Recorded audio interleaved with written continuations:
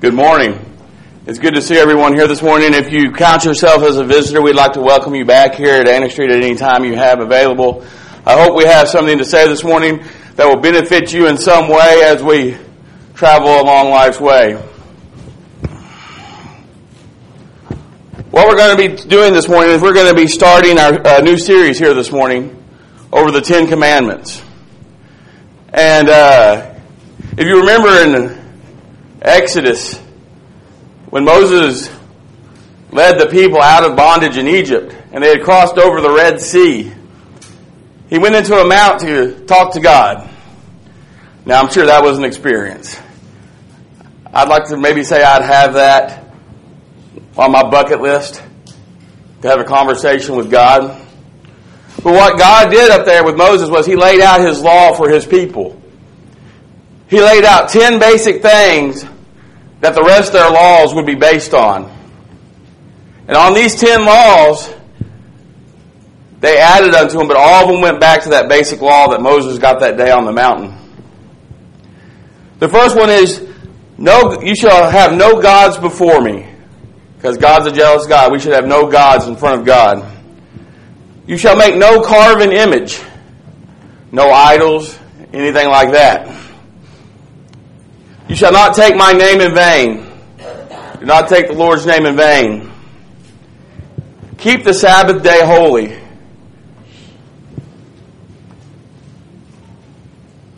Honor your father and mother. Do not murder.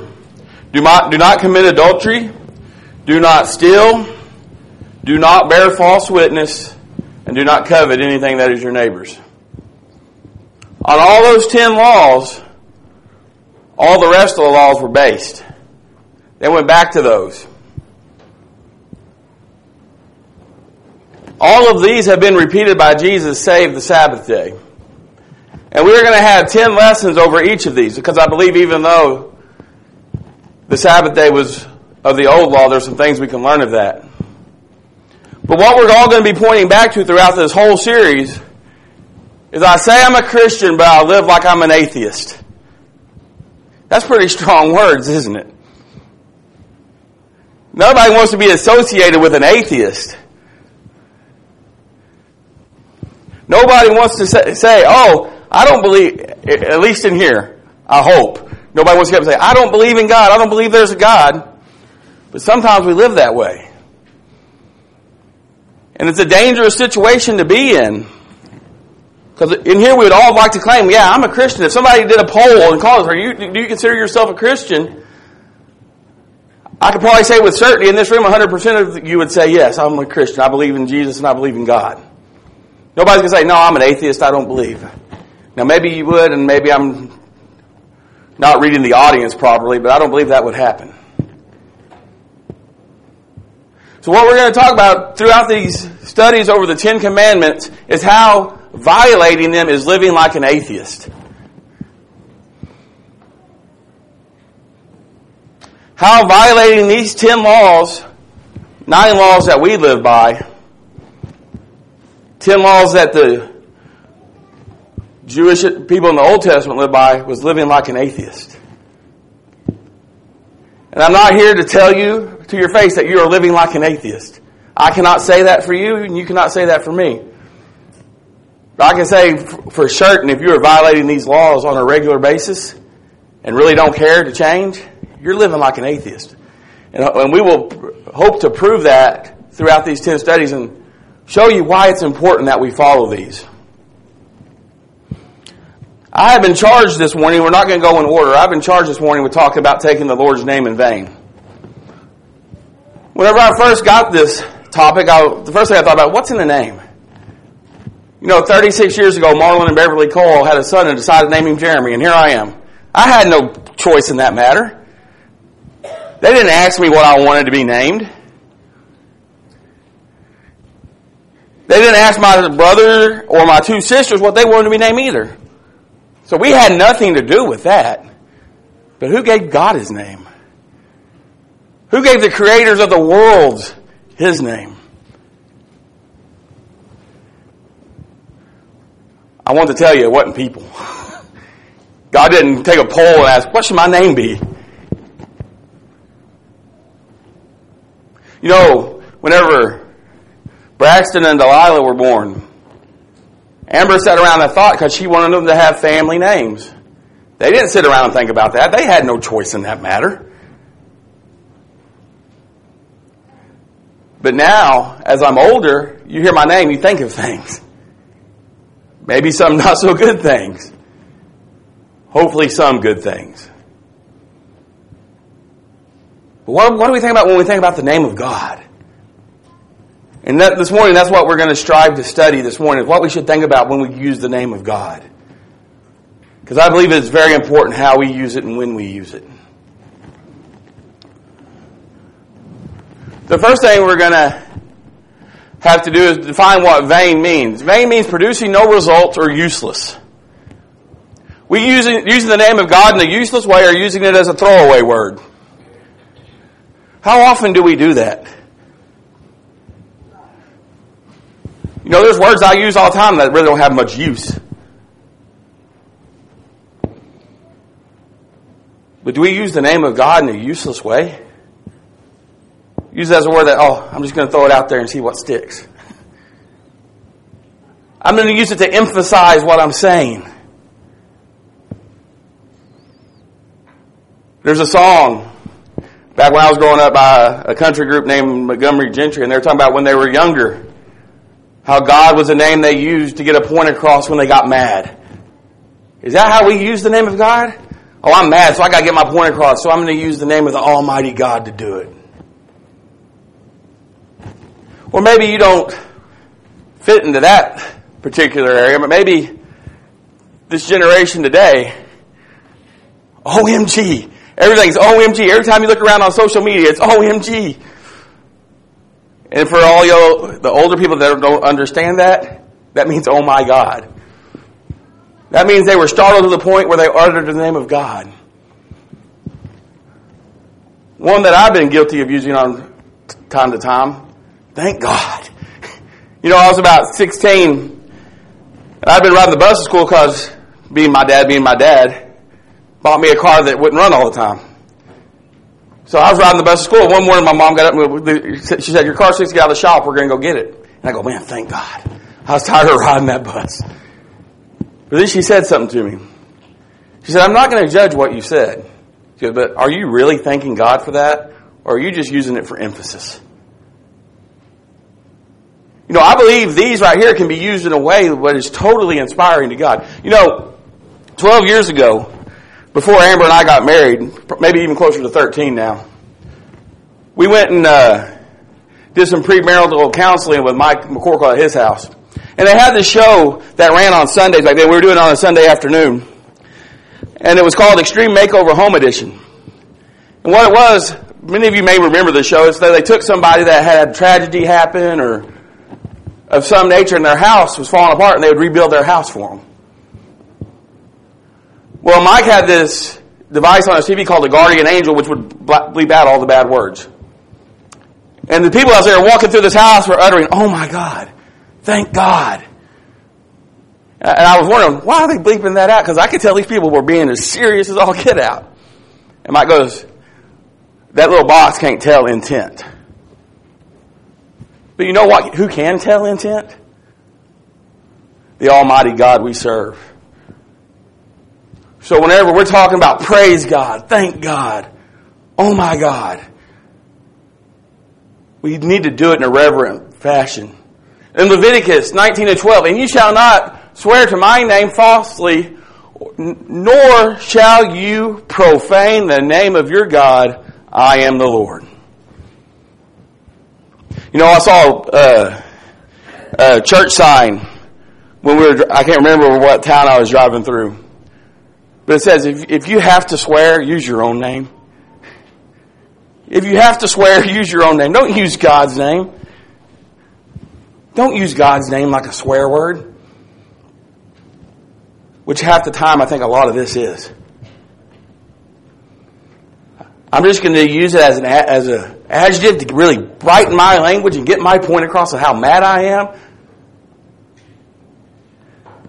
Or maybe something's really been bothering you and something finally happens. You're like, praise God. I'm just relieved. I'm so relieved I got to use that word. Don't use the name of God in a profane way. If you're going to use it to praise God and to lift God up. Don't use it to give your point emphasis.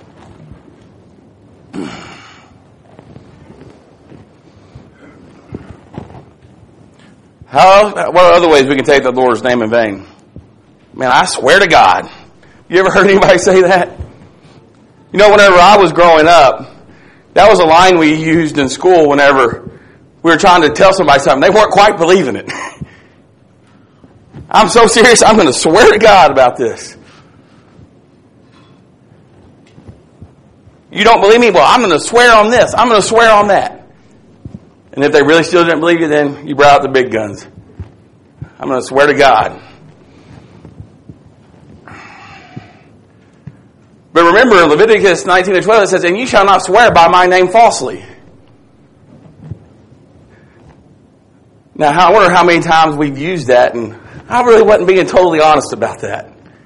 It was just something I really wanted you to believe for my own personal benefit at the time.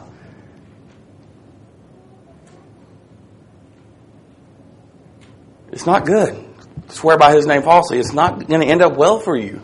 Because God expects you, when you swear by His name, to uphold to what you're swearing to.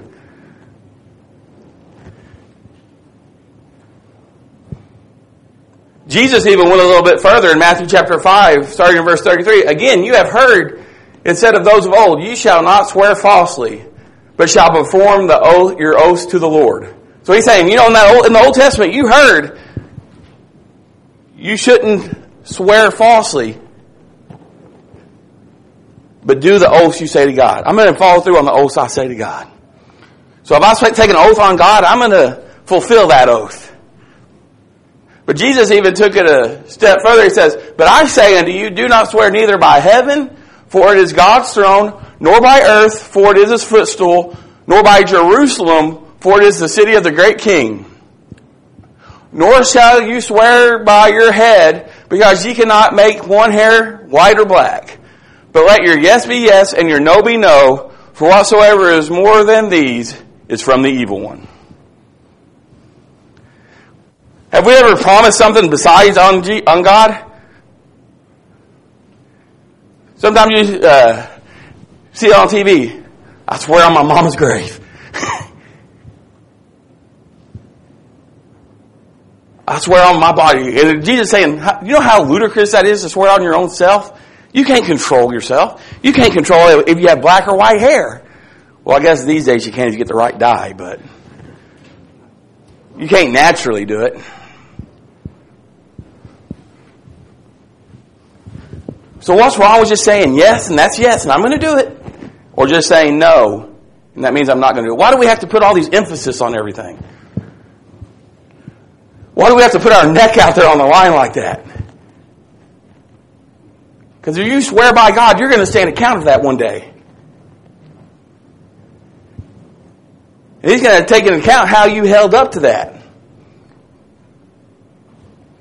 Why put your neck out there on the line? Why not just say yes and I'm going to do it, or no and I'm not going to do it? Makes a little bit more sense, don't you think? Let's talk about making oaths to God. When you make a vow to God, how many of us have ever said, oh God, if you just do this for me, I'll do this for you? Whatever the situation is, if you'll just help me out of this situation, then I'll do this for you. You know, we've all heard stories like this. One of my favorites is a man whose boat was out in the ocean and it started to sink. And he was about 200 miles from the shore. And he said, God, if you just let me make it to the shore, I'll give you everything I got. When he got about halfway, he said, okay, God, I'll give you 50%. I'll give you 50% of everything I got. 25% of the way in, oh Lord, I'll give you a quarter of everything I got. We made it to the beach. God, I'm not going to give you anything. You didn't do anything. I did all the swimming. Do we do that? When God holds up to His end of the bargain, do we neglect our end? Too many times I say that's the case. I'm not going to say that in every case, but would fare to adventure a fair amount of the time. That's the case. We don't hold up to our end of the bargain a lot. When we look in Judges chapter 11, there's a story here of Jephthah. And in verse 30 of Judges chapter 11, it says, And Jephthah made a vow to the Lord and said, If you will indeed deliver the people of Ammon into my hands, then it will be that whatever comes out of the doors of my house to meet me, when I return in peace from the people of Ammon, shall surely be the Lord's, and I will offer it up as a burnt offering. So Jephthah's here, and he's in the middle of a battle. And he says, God, if you deliver these people into my hands and we beat them, then whatever comes out of the doors of my house to meet me, I'll sacrifice it to you as a burnt offering for how great a victory you gave to me. Whatever comes out of my doors first. Okay? He made that vow to God. He said, God, if you give me the victory, this is what I'm going to do for you.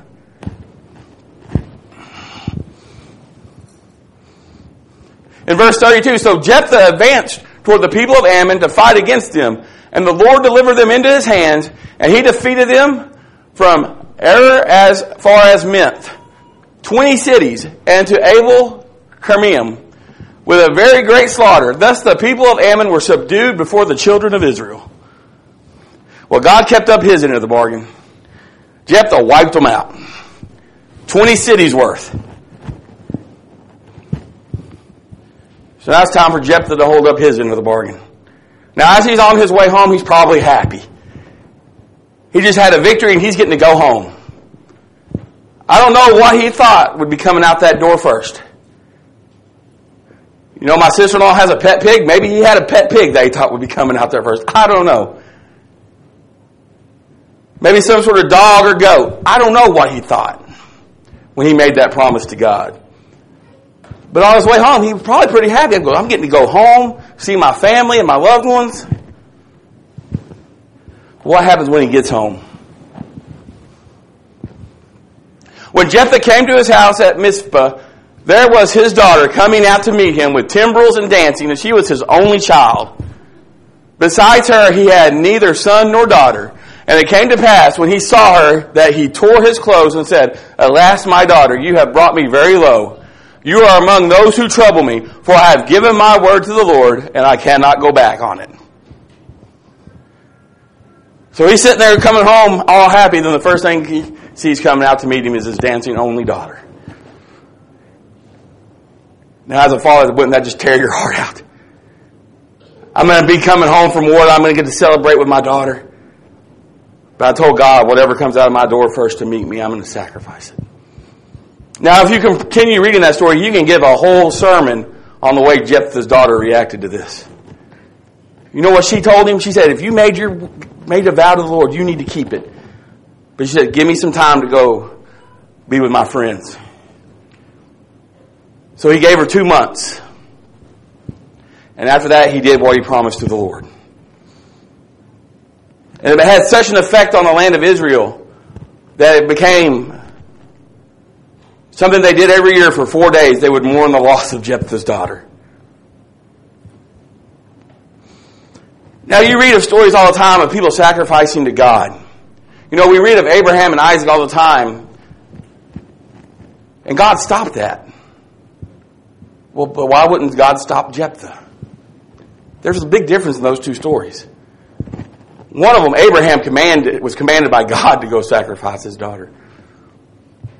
God did not command Jephthah to make a vow to him to sacrifice whatever came out of his door first.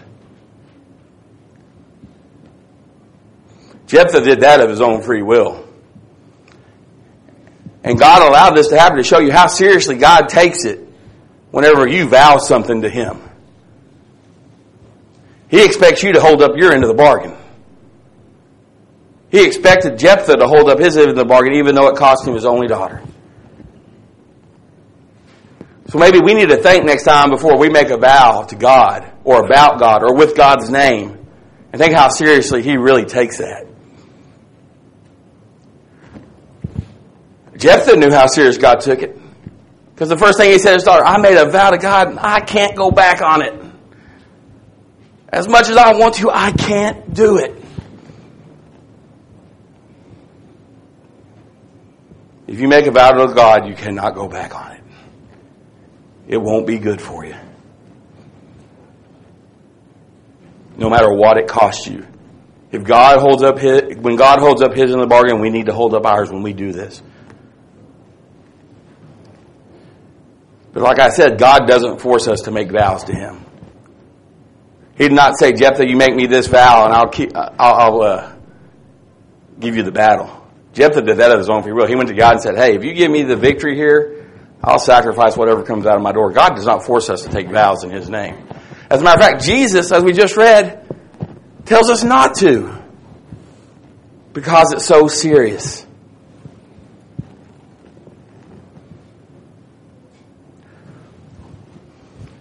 Another way we take His name in vain is when we teach falsely in His name. That's serious business. Whenever you teach something that God says, you need to make sure that's what God said.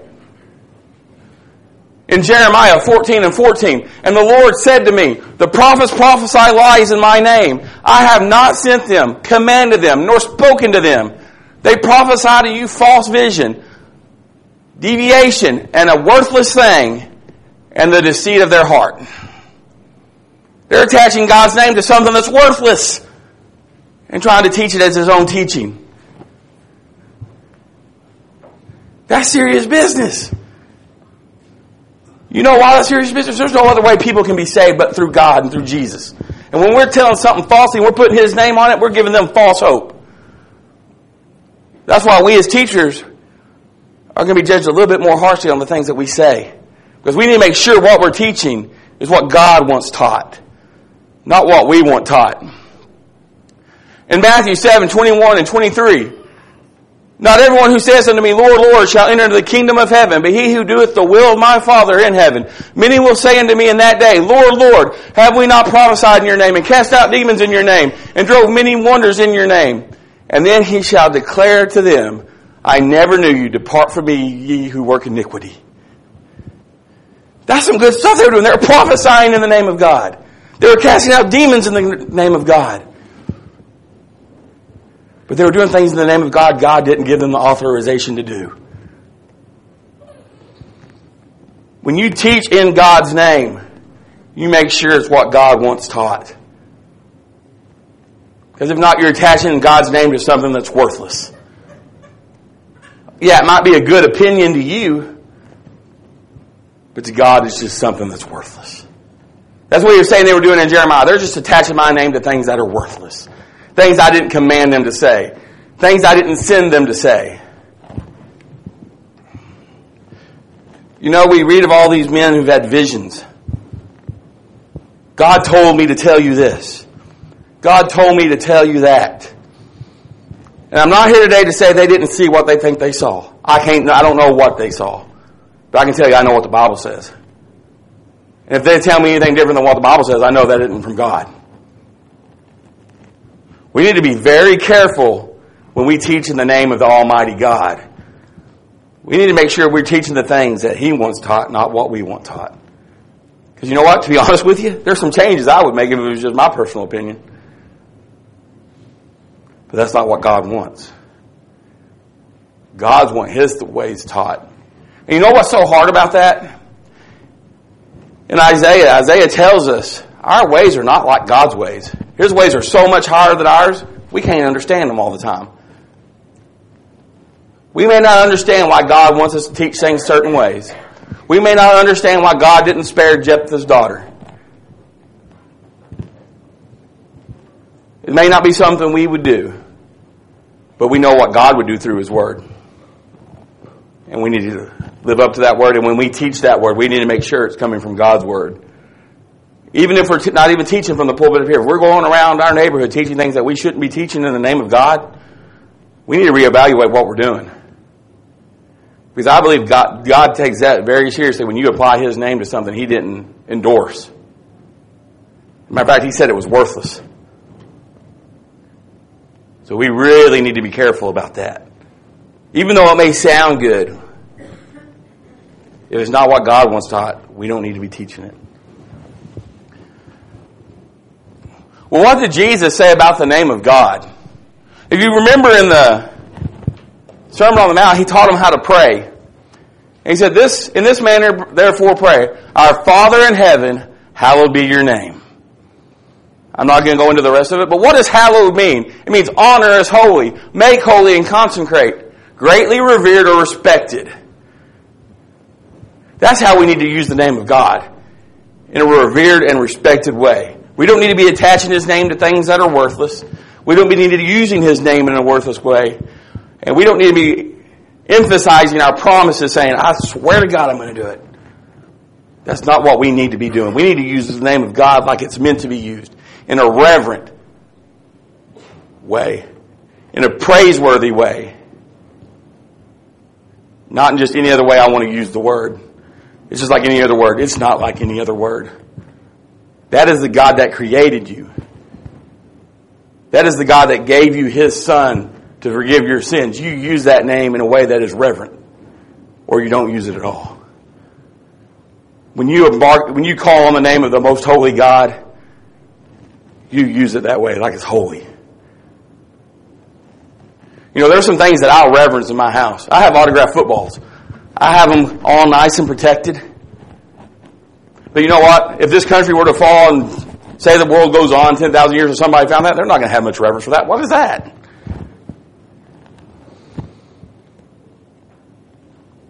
But we should always be reverent towards the Creator.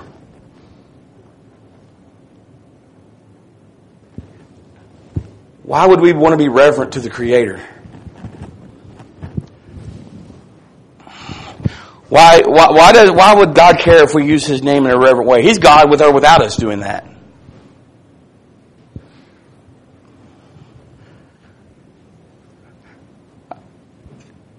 Here's something that you might just want to think about. God is sitting on His throne watching us every day. He says, I sent my Son to save these people.